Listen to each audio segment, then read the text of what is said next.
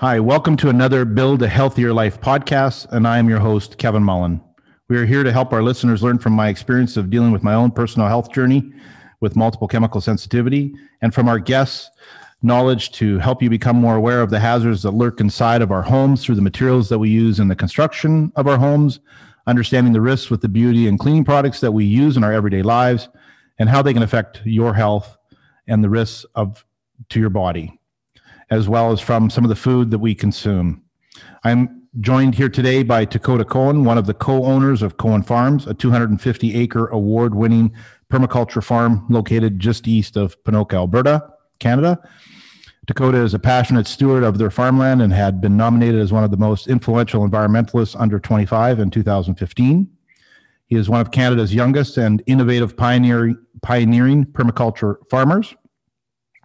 He is taking this knowledge and is co-authoring a book, Building Your Permaculture Property, a 5-step process to design and develop land, as well in addition to their own on-site education options at the farm through private tours or group sessions about how they turn the Cohen Farm into this integrative concept. Dakota is also an educator with Verge Permaculture. He has a permaculture design certificate from the Permaculture Research Institute. He also has a holistic management certificate and a Red Seal certificate for carpentry. Dakota, welcome to Build a Healthier Life. Thanks for having me on, Kevin. Yeah, so just I've been to your farm for one of the group tours with my son who is into permaculture, my understanding of your farm is that it had been a regenerative farm since 1988, and long before that was either trendy or in the vocabulary or even in conversations about farming at the time. Can you tell us a little bit about how you went from an industrial farm to a regenerative farm? Yeah, so that original transition actually happened before I was even born. I was born in 1992, and so the transition that my parents began in 1988, as you mentioned, was from like a standard kind of industrial farm. Pigs in barns, cattle in feedlots, fertilizer and herbicides on the crops. At that time, we were still doing a lot of tillage as well. And they were just transitioning into, high chemical, synthetic, no-till farming. But in I think it was 1987, my mom had kind of a scare when she was taking lunch to my dad out in the field, and he was spraying at the time on a tractor.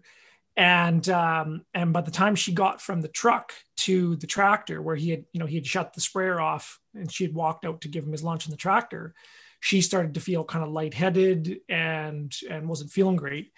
And that was kind of that was really the tipping point for my parents.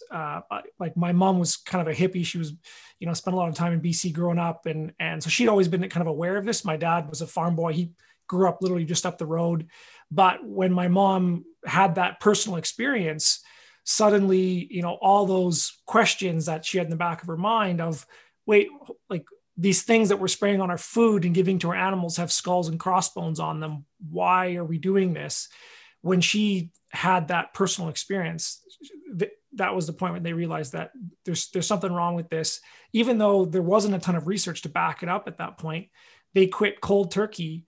And in 1988, they were off fertilizers, herbicides, and antibiotics for our animals and everything like that. And we haven't looked back since. And so when I was born onto the farm in 92, I was like a fish in water. I didn't really know what it was until I left the farm when I was getting my journeyman ticket. And I actually had kind of my own personal health crisis that brought me back to the farm and got me interested in kind of continuing on my parents' legacy and trying to take it to the next level, because the organics isn't a perfect system, and growing up on an organic farm, we still had issues with soil health and profitability and things like that. So that's when I started researching, alternative, regenerative agricultural principles and things like that, and just randomly came across stuff like, permaculture, holistic management, things like that. And since 2012, I've been on the farm full time. And so kind of just maybe tell people a little bit about, I guess, your role on the farm. Like what is, I mean, most people obviously live in the city. They're probably going to listen to this podcast and they probably have no idea what that means to be on the farm and work on the farm. Yeah. So, I mean, we actually have a pretty, picturesque version of like what when most people think of a farm, that's what our farm is. It's, it's what farms were 100 years ago versus what most farms are today. They're factories.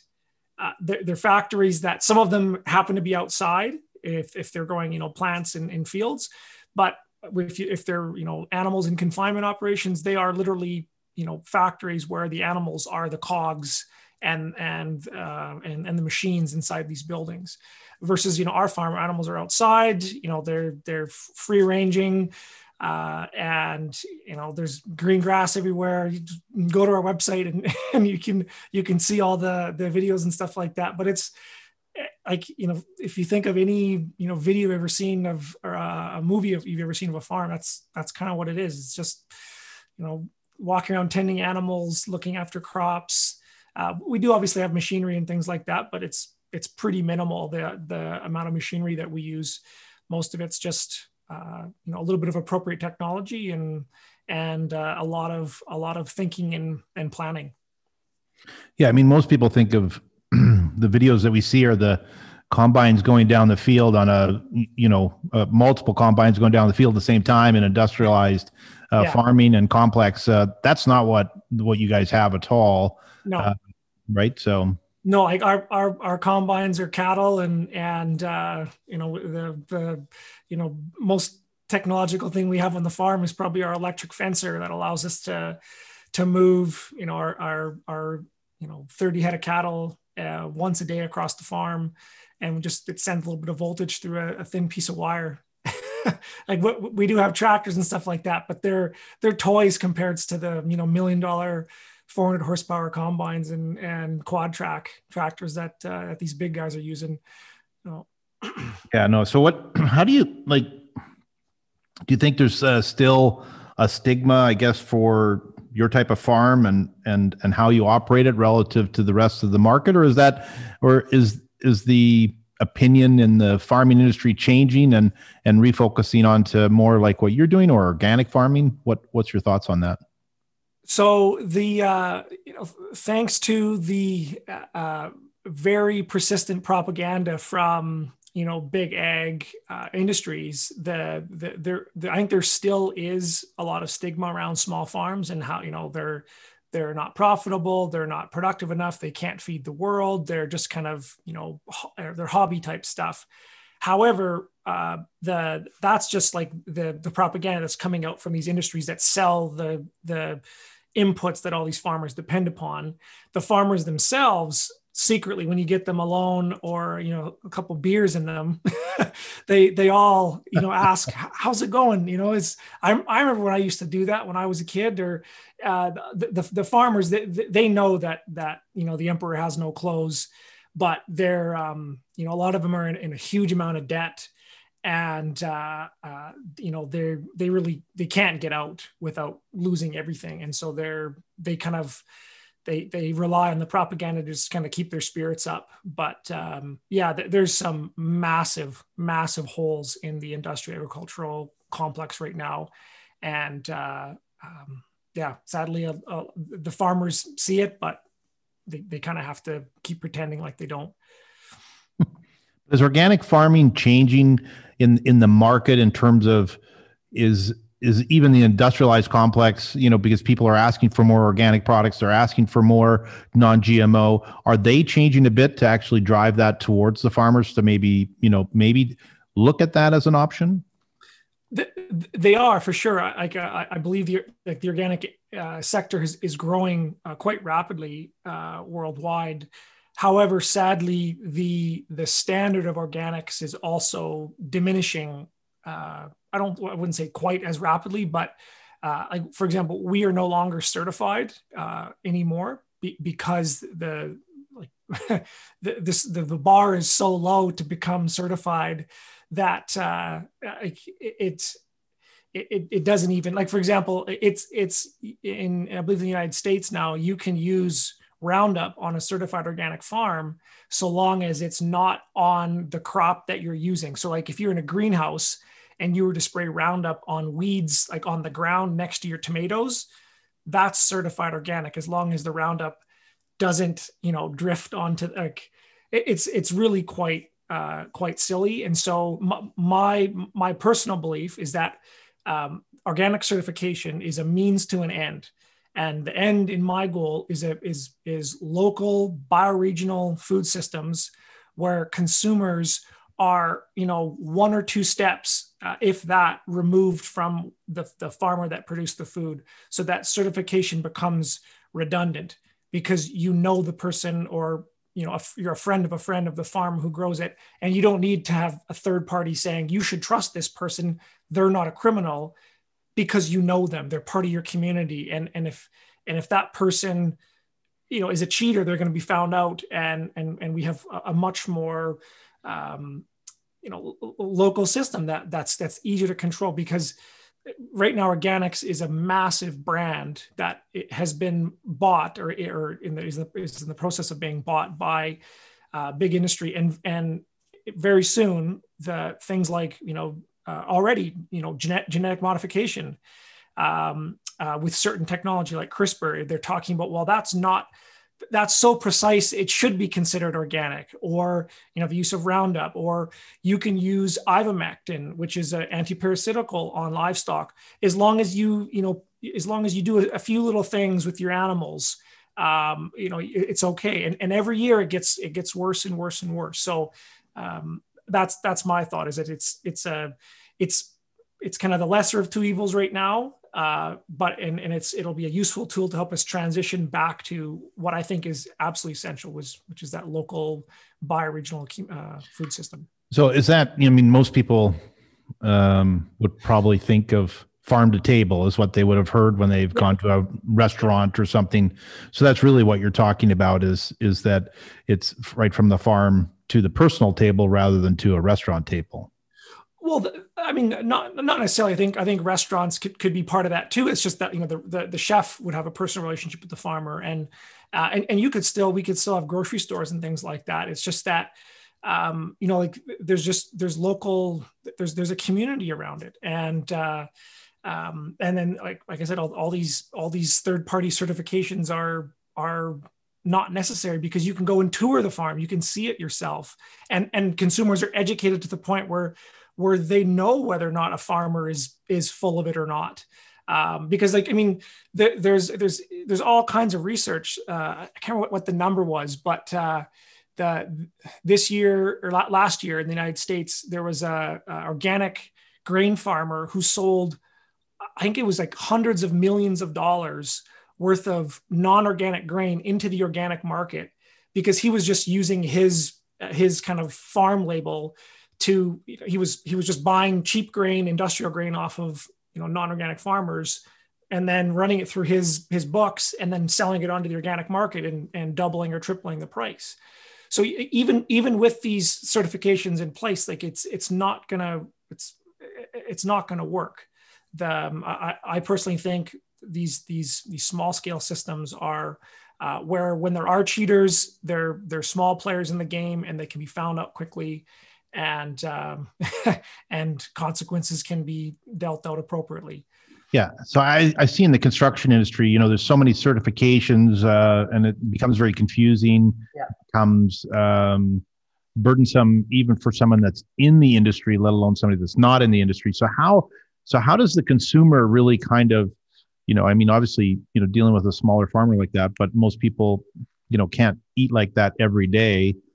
So how do they navigate that at the grocery store, for example, even?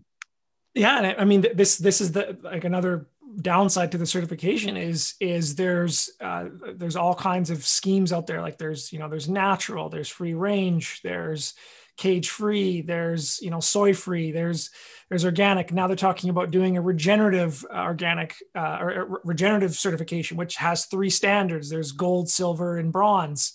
And like they're just adding all these certifications onto it, and I personally think it's it's not going to help the farmers. It's not going to help the consumers. It's just going to further muddy the waters. And it's just, I think, a lot of marketing.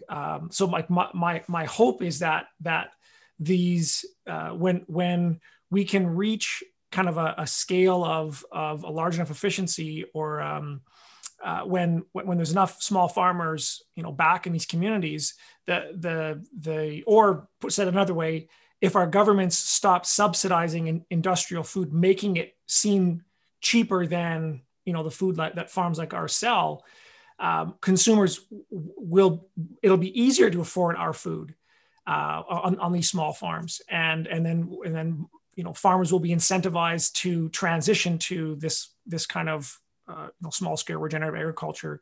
And this isn't a new idea. Like I believe it was I think it was the United Nations came out with a report saying that small farms were essential to the future of agriculture. And I mean, just doing the math on the embodied energy and the transportation costs of food is, there's 10 calories of energy in every calorie of food we're eating right now.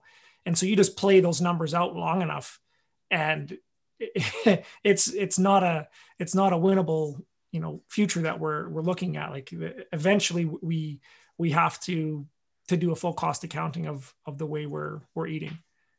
So is there a resurgence in younger people getting into farming because they see a better life in that regard, and doing this type of regenerative farming rather than industrialized farming? And is there a trend for that?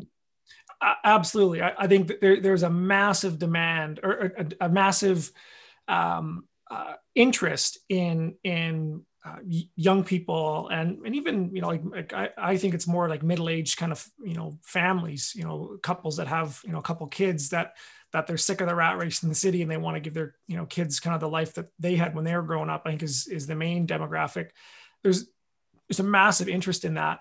The consumer demand is just lagging slightly behind. When my parents made the transition to organics in 1988, like they just could not sell anything. Like it was really tough to, it was a volume game. It was the only way you could compete. And you were selling through, large wholesalers. There was almost no direct market interest at that time. And every year it's increased a little bit. And now I think we're just kind of getting into the exponential curve. And so for example, like this year we always sell out our stuff. And it's been easier every year, but this year we were sold out kind of before the COVID kind of lockdown stuff started to happen. But every regenerative farmer I know in Alberta right now is sold out, and that's never happened. Like it's crazy. There is such a massive demand. I had to take my phone number off my website because I was getting so many calls for people interested in this stuff. And so I really do think that that when consumer demand it's starting to break the kind of supply right now, and when that happens, there's going to be a flood of new farmers coming back to the land, and we're going to see for the first time since the 1930s farming the number of farmers actually increase. Versus in the 1930s, 30% of the population were farmers in Canada. It's less than 2 or 3% now. And it's just not a good situation to be in. Yeah, well, I mean, since this has gone on, people have had more time to be at home than probably they ever have, because we're used to traveling or going to functions, or life has got in the way of maybe healthier food choices and maybe education in regards to this. So that's hopefully an inspiration to that. And maybe they watched The Big Little Farm or something on Netflix and saw how that you could turn a piece of ground into something pretty special. Unfortunately, we live in Alberta, and we maybe can't grow as much as they could. I'm sure you've watched that show. Yeah, I've seen it, and like we certainly can't grow the exact things that they can grow, but we can grow. Like, for example, on our farm, we have over 9 different kinds of berries that we grow and we sell as kind of a berry medley that's frozen in these bags. And I mean, a couple of the berries folks would recognize, but most of them they've never even heard of. Like we can grow an incredible diversity of things. It's just different than the peaches and pears and plums and stuff that you can grow in California, that's part of what I think this bioregional food system is going to be people getting used to, like, what can our area, what's the terroir of our area, what grows really well here, and eating more seasonally as well as locally. Yeah. So like I said, my son's really into permaculture, and, so he's brought out all the books here for me, for this interview. And one of them was Bill Mollison, permaculture. He called him permaculture God. I don't know if that's true or not, but, the founder, one of the co-founders. Yeah. Yeah. So he, but he's, showing, a different area and zone type of permaculture. And then, he talked about Ben Falk, his Resilient Farm, and Toby Hemingway. But, so I guess that's is that why you've kind of focused on writing your book here with the couple from Verge, to kind of, I guess, maybe give a little bit more focus to our regional basis of that permaculture? Is that one of the reasons, or? More so our book is kind of like, it's an advanced, kind of process oriented book, versus a lot of the other books that are out there, which were very important and very useful. Were more kind of practice based, giving examples from, case studies of particular, farms, versus ours is a 5-step process that kind of pulls all these different principles together and orients them in a way that you can design a property anywhere in the world. And so the book does, use our farm as a case study, to illustrate that process, but it's quite unique in relation to those other books. However, a lot of the other education stuff that we do does focus on what we call cold climate permaculture, because permaculture originated out of Australia, and it's been more widely adopted in kind of the tropics and subtropics. And so, a lot of the stuffs are like things like, banana circles and, chinampas that you can't have that. No. And so there are some examples in those texts for cold climates, but for them, cold climates is like, you get frost a couple of days of the year, not, you get -40 for 2 weeks Yeah. and, 3 feet of snow. It is quite different. So I do focus a lot of that on other stuff, but the book that's coming out in April will be much more of a kind of a process oriented book. So what kind of, just in a general format, like what are those 5 steps, maybe if they could be simplified down without, Sure. if that's even possible, I don't even know. So that's a question, I guess.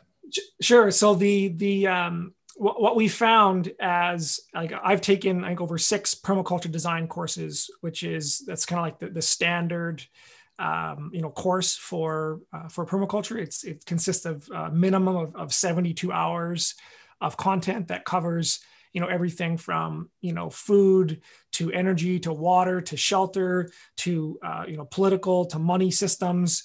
All that stuff, all in this integrated format with lots of examples and principles and design methodologies and things like that. And there's so much information that is kind of passed on in those courses that it's really quite overwhelming. It's all fantastic information, and it's necessary to kind of help people to almost take the red pill to kind of deprogram from all a lot of the myths or misconceptions that people have about all those different systems, and so our process was really oriented. It's like after people take those courses and they try to actually put this stuff into practice, there's like 5 struggles that they typically encounter. And they typically encounter them in sequentially, and then they kind of go in a loop. And those 5 struggles are like basically, what should I do? where do I find, how do I connect, where do I start, and when does it end? And it basically just loops around in these. So our 5-step process that we've developed after struggling with these things for years ourselves and working with clients all across Canada, and we've had students all over the world. Our 5-step process has been basically starting out with clarifying your vision, values, and resources. It's all about goal setting and doing an inventory of what it is you have, and then we go into a really deliberate and detailed diagnosis process, because most people think, well, permaculture design, and so they want to get right to the design part. But what we found is that the diagnosis is where 80% of the work needs to be done. And when you do a good diagnosis, the design just kind of emerges. Like design is kind of what humans do. It's like, teaching a human how to design is like teaching a bird how to fly. It's unnecessary. But if you give a human, the ability to diagnose and kind of gather information and organize it in a particular way, in the same way, if you give a bird enough space, they just connect dots and they start doing this design work. So the first step is clarify your vision, values, and resources. The second step is diagnose those resources for strengths, weaknesses, opportunities, and threats in relation to your vision and values. The third step is to design your resources to meet your vision without sacrificing your values. And then the fourth step is to implement the best design that addresses your weakest resource.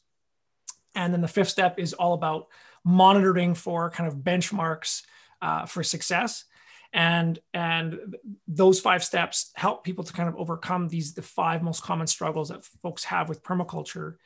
And so it's a completely different book to permaculture. It's more about how to think, and in terms of strategy and tools, workflows, templates and things like that.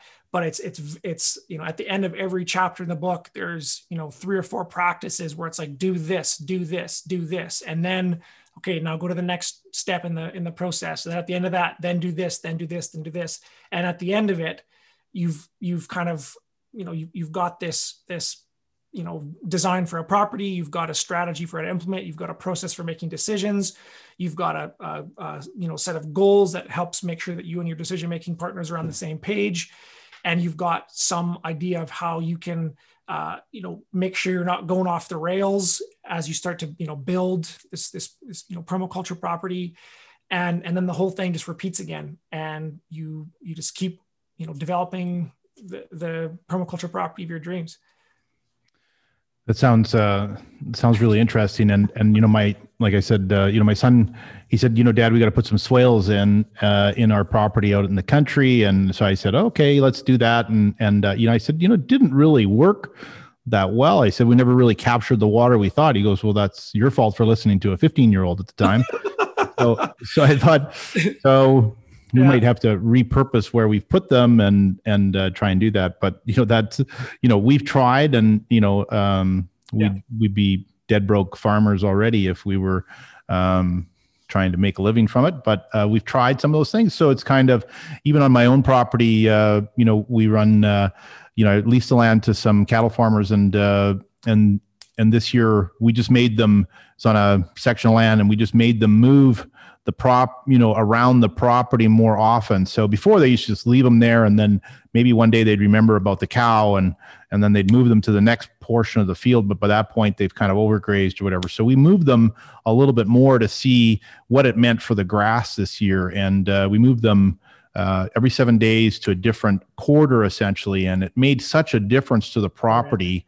So certainly not the daily move that the buffalo had, but it was certainly more than what the average farmer does with the moving of their cattle. So it definitely made a difference for us. So you talk about this regenerative. Does it make the land more resilient, I guess, at the end of the day? Has it made your time on the farm can you see the difference in the farm? Oh, for sure. Like, I mean, we've taken our worst hayfield. Well, I'll put this into context. So, my parents have sold hay off of our farm. This is like the one enterprise that actually paid the bills, and kept me in clothes growing up was selling hay off of the farm, and so we used to harvest, about it'd be like 5 to 10,000 pounds of biomass per acre from hay, and then we would sell that off the farm, and we did that for 20-25 years. And looking back at our records, we could see there was a steady decline in production, and because we're organic, we weren't adding in synthetic fertilizers and things like that. We were we had livestock and things like that, but we weren't doing rotational grazing or things like that because we didn't realize it. So we were effectively mining our property from nutrients because we were pulling those minerals and organic matter out of the soil via the plant matter, and we were shipping it off the farm. And it got to the point where our 5 to 10,000 pound per acre crop was almost nothing. Down to the point where it was, like 1,000 pounds per acre.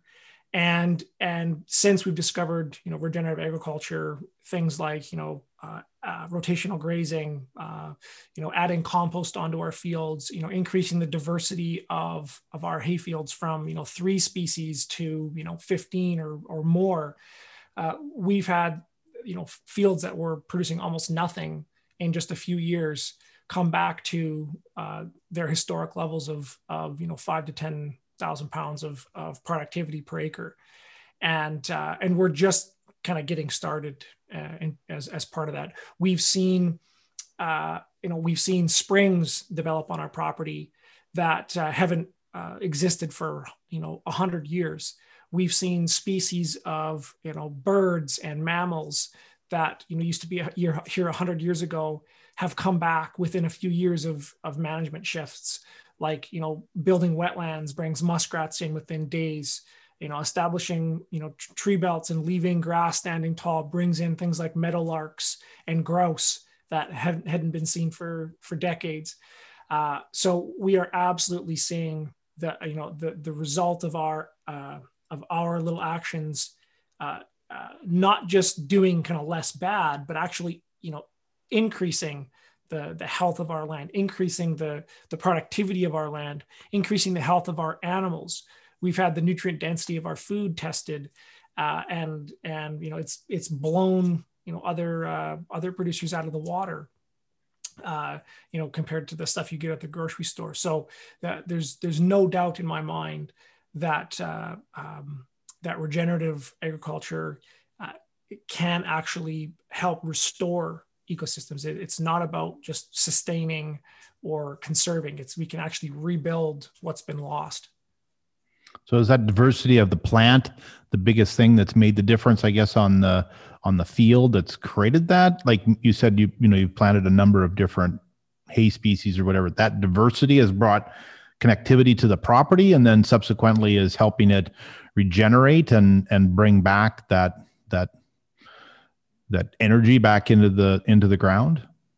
Well, I mean, that's certainly part of it. I think that the biggest thing for our particular context was just the lack of nutrients in the soil. And so for us, it was the compost and the rotational grazing in a lesser extent, the plants and things like that. But like, that's the thing, is like within any ecosystem, there's always going to be a limiting resource. And no matter how good everything else is, you're always going to be limited by that particular factor. And so now that we're addressing kind of our soil health issue, we're excited to see what the next threshold is going to be. And because we're doing a lot of other things too, like, water management, we've got swales on our property and dams and we're doing flood irrigation and things like that. And we've also seen, for example, was it 3 or 4 years ago in our county in the spring, they almost declared a state of emergency from the worst flooding in decades. We had roads wash out all over the county because there was so much snow and so much runoff that the culverts couldn't handle it. And, people were stranded in their homes and things like that. And so we went from state of emergency from flooding to a few months later, they almost declared a state of emergency from drought. And on that time on our farm, because of the water management that we had done, we didn't even notice the spring runoff. Like, it was no different than any other year, because all of our wetlands and our swales and our dams, they just absorbed all that shock and they slowed it down and spread it out and infiltrated into the ground.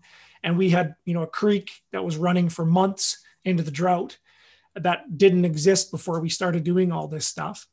And then, fast forward into the drought, and, the areas around those swales and wetlands and things like that, they were some of the only areas in our farm that had any grass to speak of, and in the countryside.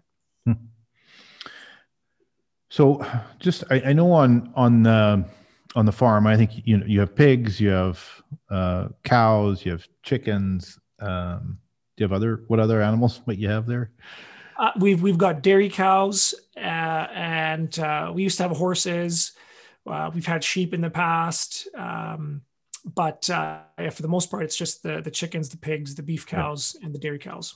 And so I know that you were fairly active and in terms of, I guess, the term would be harvesting animals on the farm. And for a while that wasn't, allowed. And I guess now that's changed, I guess. So, and maybe you can just talk about what that meant to you as a farmer, and what that meant to the animals on the farm. Yeah, absolutely. So when I came back to the farm in 2012, one of the things that I had done a lot of research in was direct marketing, which is the idea of, cutting out these kind of middlemen, or, stopping to sell these to wholesalers, and doing the marketing ourselves, so that we could capture, some of the majority of the value in that production chain. But it also made us more, the bigger reason why we were actually interested in direct marketing was, we wanted to have more than one customer, because in the past we'd had one or two customers that would buy everything.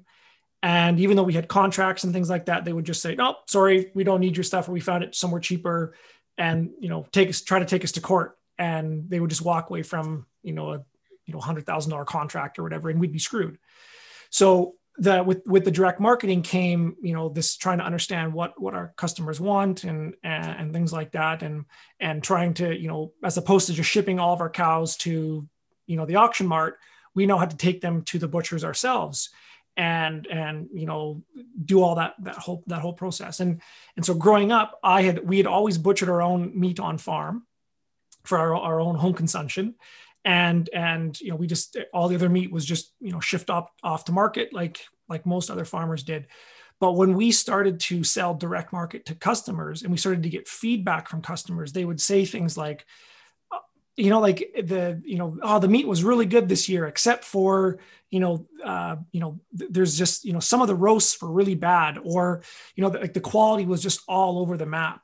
And then, for the first time ever, we started to eat meat that was from, the butchers that our customers were using. And we could notice a big difference in the quality from the meat that, that versus what we were doing ourselves, and what was being done at these kind of, provincially inspected abattoirs, where the animals were being shipped to, killed, and then processed and then delivered to customers. And so as a result of that, and also just seeing the visible stress of the shipping and stuff on our animals, I started to do research into, on-farm harvesting and low stress, livestock management systems. And it turns out there's a lot of really good research. Temple Grandin is a very well-known researcher in this respect. She's a woman from the United States who has just done phenomenal research showing how stress on animals contributes to actually like physiological changes in the meat because, there's adrenaline, there's, stress hormones. It changes the color, the texture, the nutrient profile of the meat. Any hunter knows that if you shoot a deer and it's a clean shot and the animal goes down and is, killed instantly, the meat is very good. With that same deer, if you wound it and it runs for half a mile before it drops from exhaustion, they call it, sausage meat, because it's inedible, because it will taste so rank because of the adrenaline in that animal system. You can only eat it if you just slather it with herbs and spices and probably some MSG or something. And so our domesticated animals are the same way. It's just they've been bred to not have as strong of a stress response, but the changes are still there. And so, it was partly out of a desire to out of ethics. It's just like these animals have the ability to suffer, and so it's our responsibility as farmers to make sure that they suffer as little as possible, or ideally none at all. But there's also the fact that if they don't suffer, the meat, the nourishment that they provide to us is better for us. It's more nutrient dense, doesn't have, stress hormones that could contribute to, all the other health illnesses that we're seeing right now.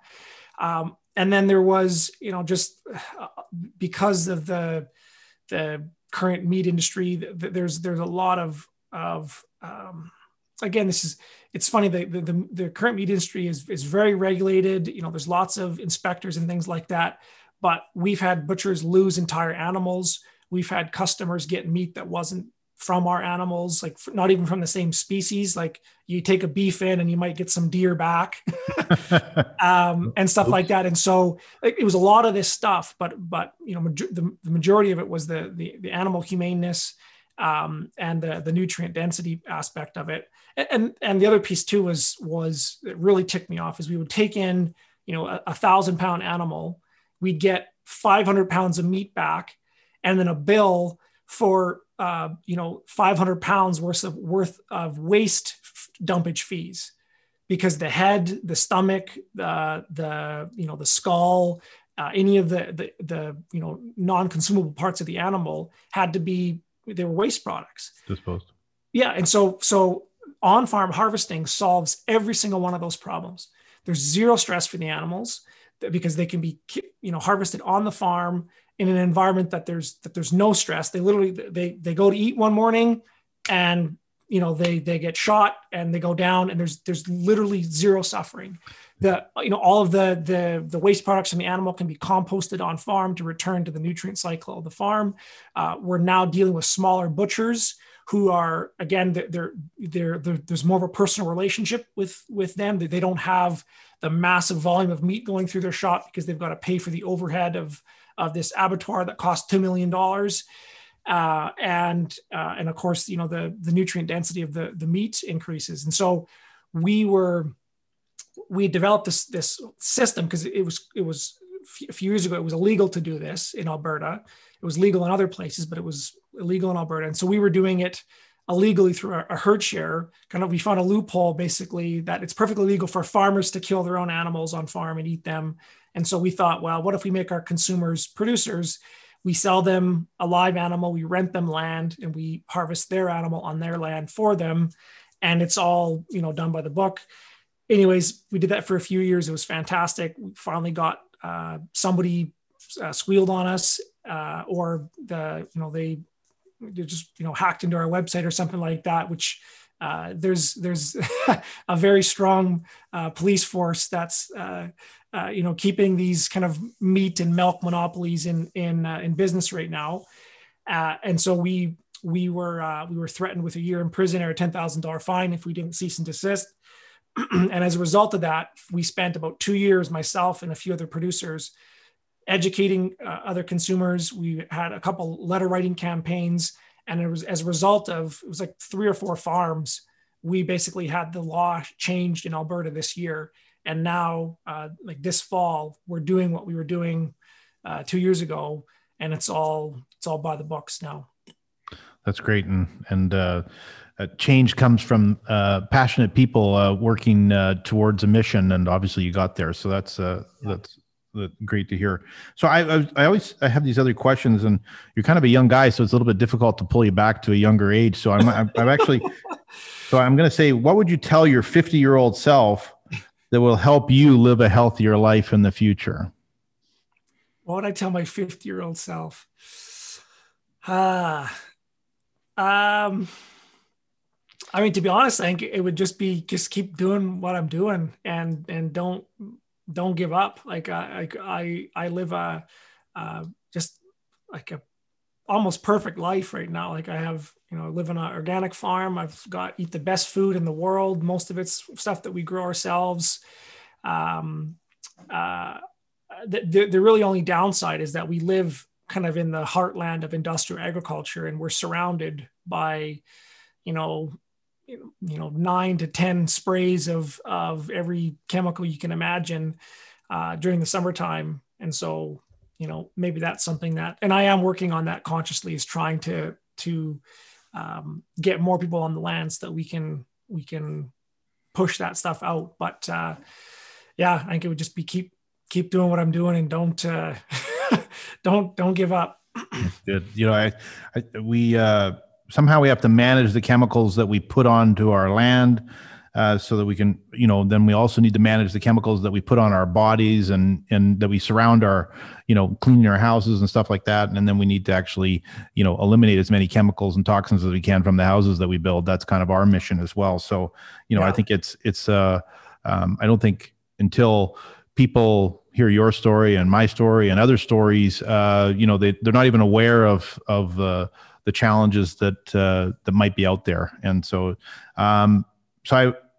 the other thing, people have listened to this podcast now, and they've heard about your farm and, regenerative farming, but they don't own a farm. They don't own a farm, and they're probably never going to own a farm. But what do you think they can do? Like, as individuals that live in a city, or, maybe have a friend that has a little bit of land somewhere, but what can they do? Yeah. So the first thing that I tell everybody is just grow a garden, no matter even if it's just, a tray full of microgreens that there's no soil involved. That's like the little, or like, a couple pots of herbs in your windowsill, to, boxes on your balcony in an apartment. I know one of my teachers, when she lived in an apartment, and she didn't have any land, she would go out and scrape the really nice fluffy black dirt from like mole hills. Yeah. She would gather that into Rubbermaid tubs, because she said it was the best potting soil, and she would grow gardens on her balcony in a 10-story building.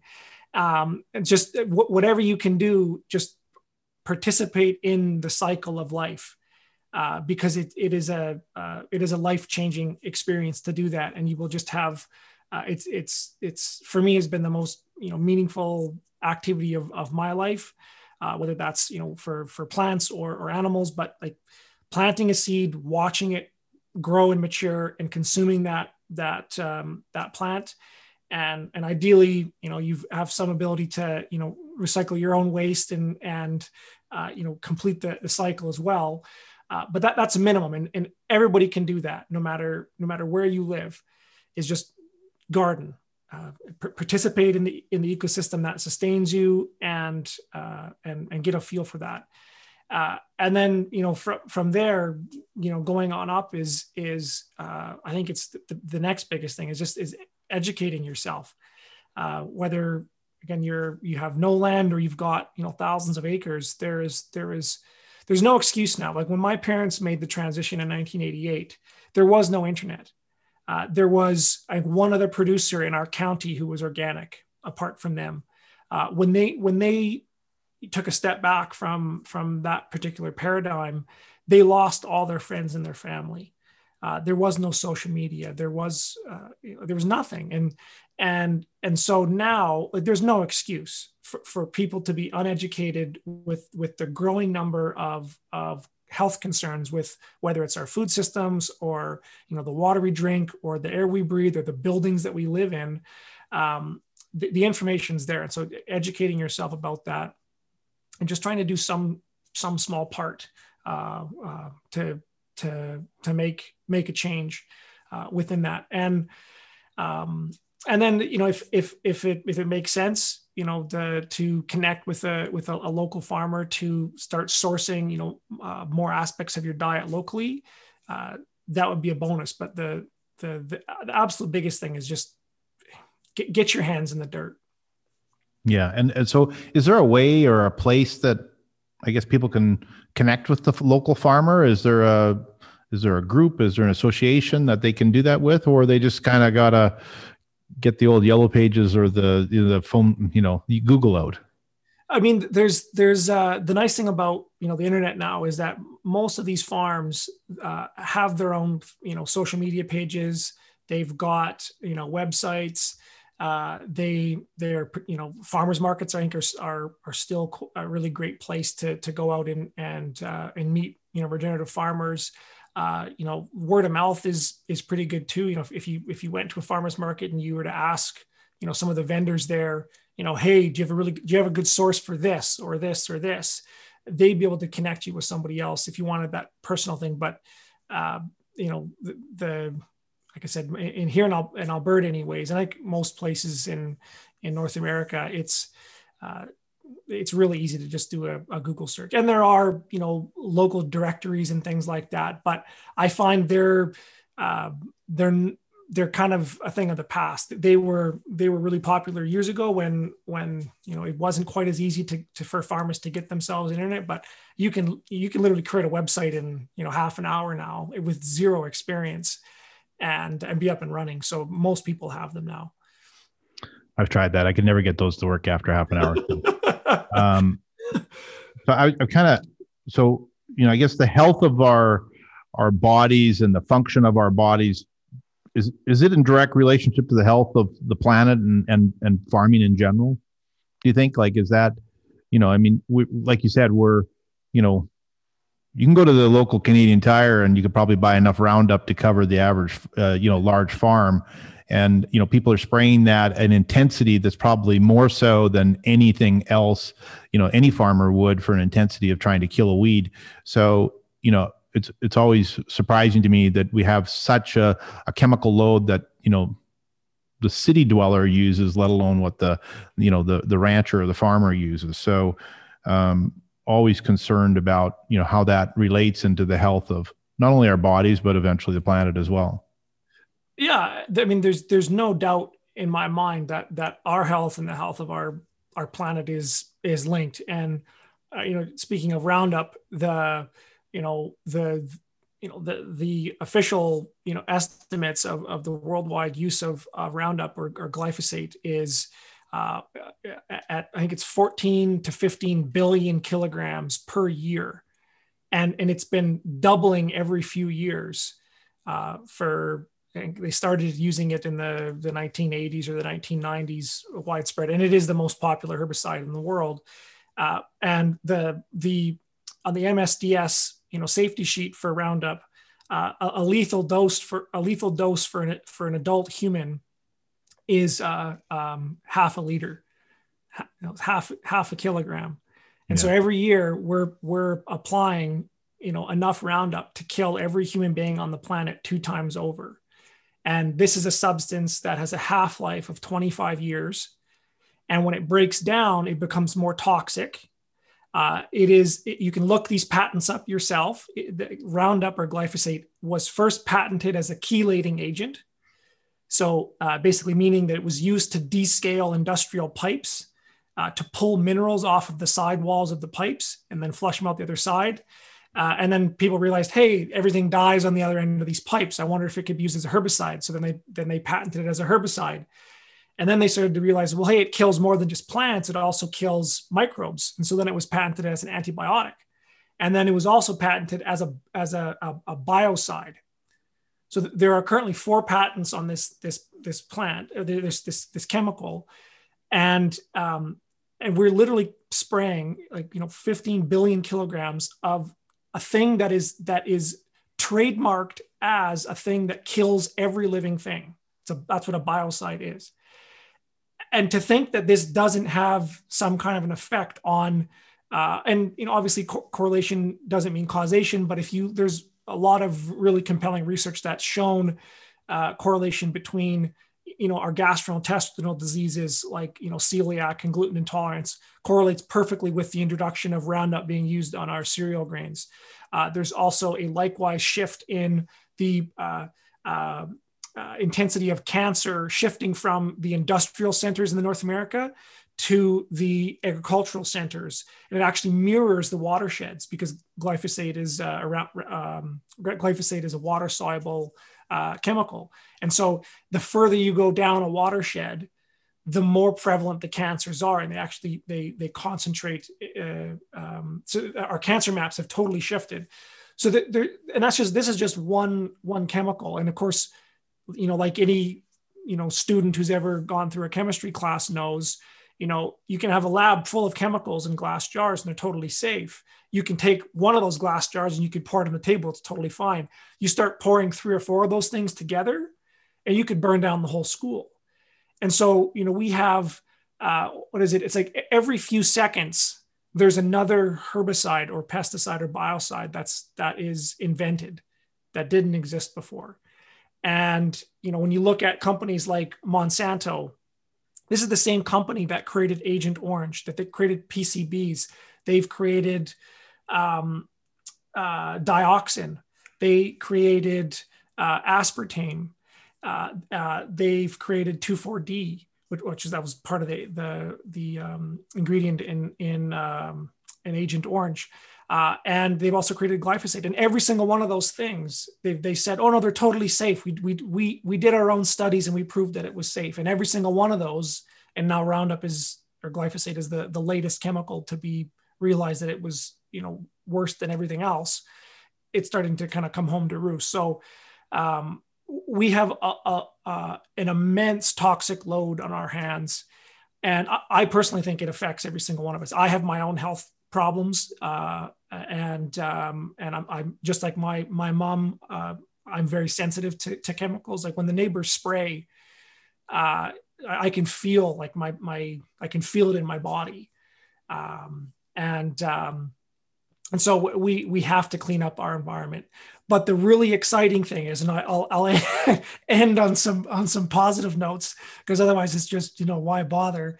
Is there's also fantastic research that shows that same glyphosate that under normal conditions would take 25 years for the half-life of it, it can be bioremediated in a few days if you have really healthy soil. There are mushrooms that can clean up toxic oil spills. There are mushrooms that can bioaccumulate radiation. There is no doubt in my mind that we can fix all of these problems, and we can heal our environment and we can heal ourselves. But they both have to happen at the same time, because if the humans are the cause of all these problems, they're also the solution to them. But if we ourselves are sick, we can't be as effective as stewards in our goal of regenerating this planet. And so for every step that we heal ourselves, we're going to be better able to heal the environment, and every step that the environment gets better, we're going to improve our health ourselves. And we can create an upward spiral that turns this whole ship around. Yeah, well, it takes great leadership like yourself and innovative ideas, people that are committed to that, to try and move that, rope up a hill kind of thing. And, without people wanting to focus on that and understanding and being aware of how chemicals affect them as individuals, or how they're used in the environment. Because I think, I know my grandparents and great grandparents, they lived off the land. They grew their own food. They weren't using pesticides and chemicals and so they lived a pretty good life. They lived well into their 90s, and my great grandmother lived into 101 and came here on a horse and buggy type thing. And they lived a great life, and a productive life. And so I guess, what's the one thing you would tell the listeners so that they can lead a healthier life? What would you tell them? So kind of finishing on that idea I just talked about is this idea that humans can be just as regenerative as we are destructive. So there's this very pervasive myth or narrative within the kind of public space right now that humans are intrinsically bad or intrinsically evil or stupid, or however you want to say it, and that the planet would just be better off if we went somewhere else. David Attenborough is quoted as saying humans are a plague on the earth. One of the world's greatest environmentalists is just sold us down the drain, and so that for me is it's true.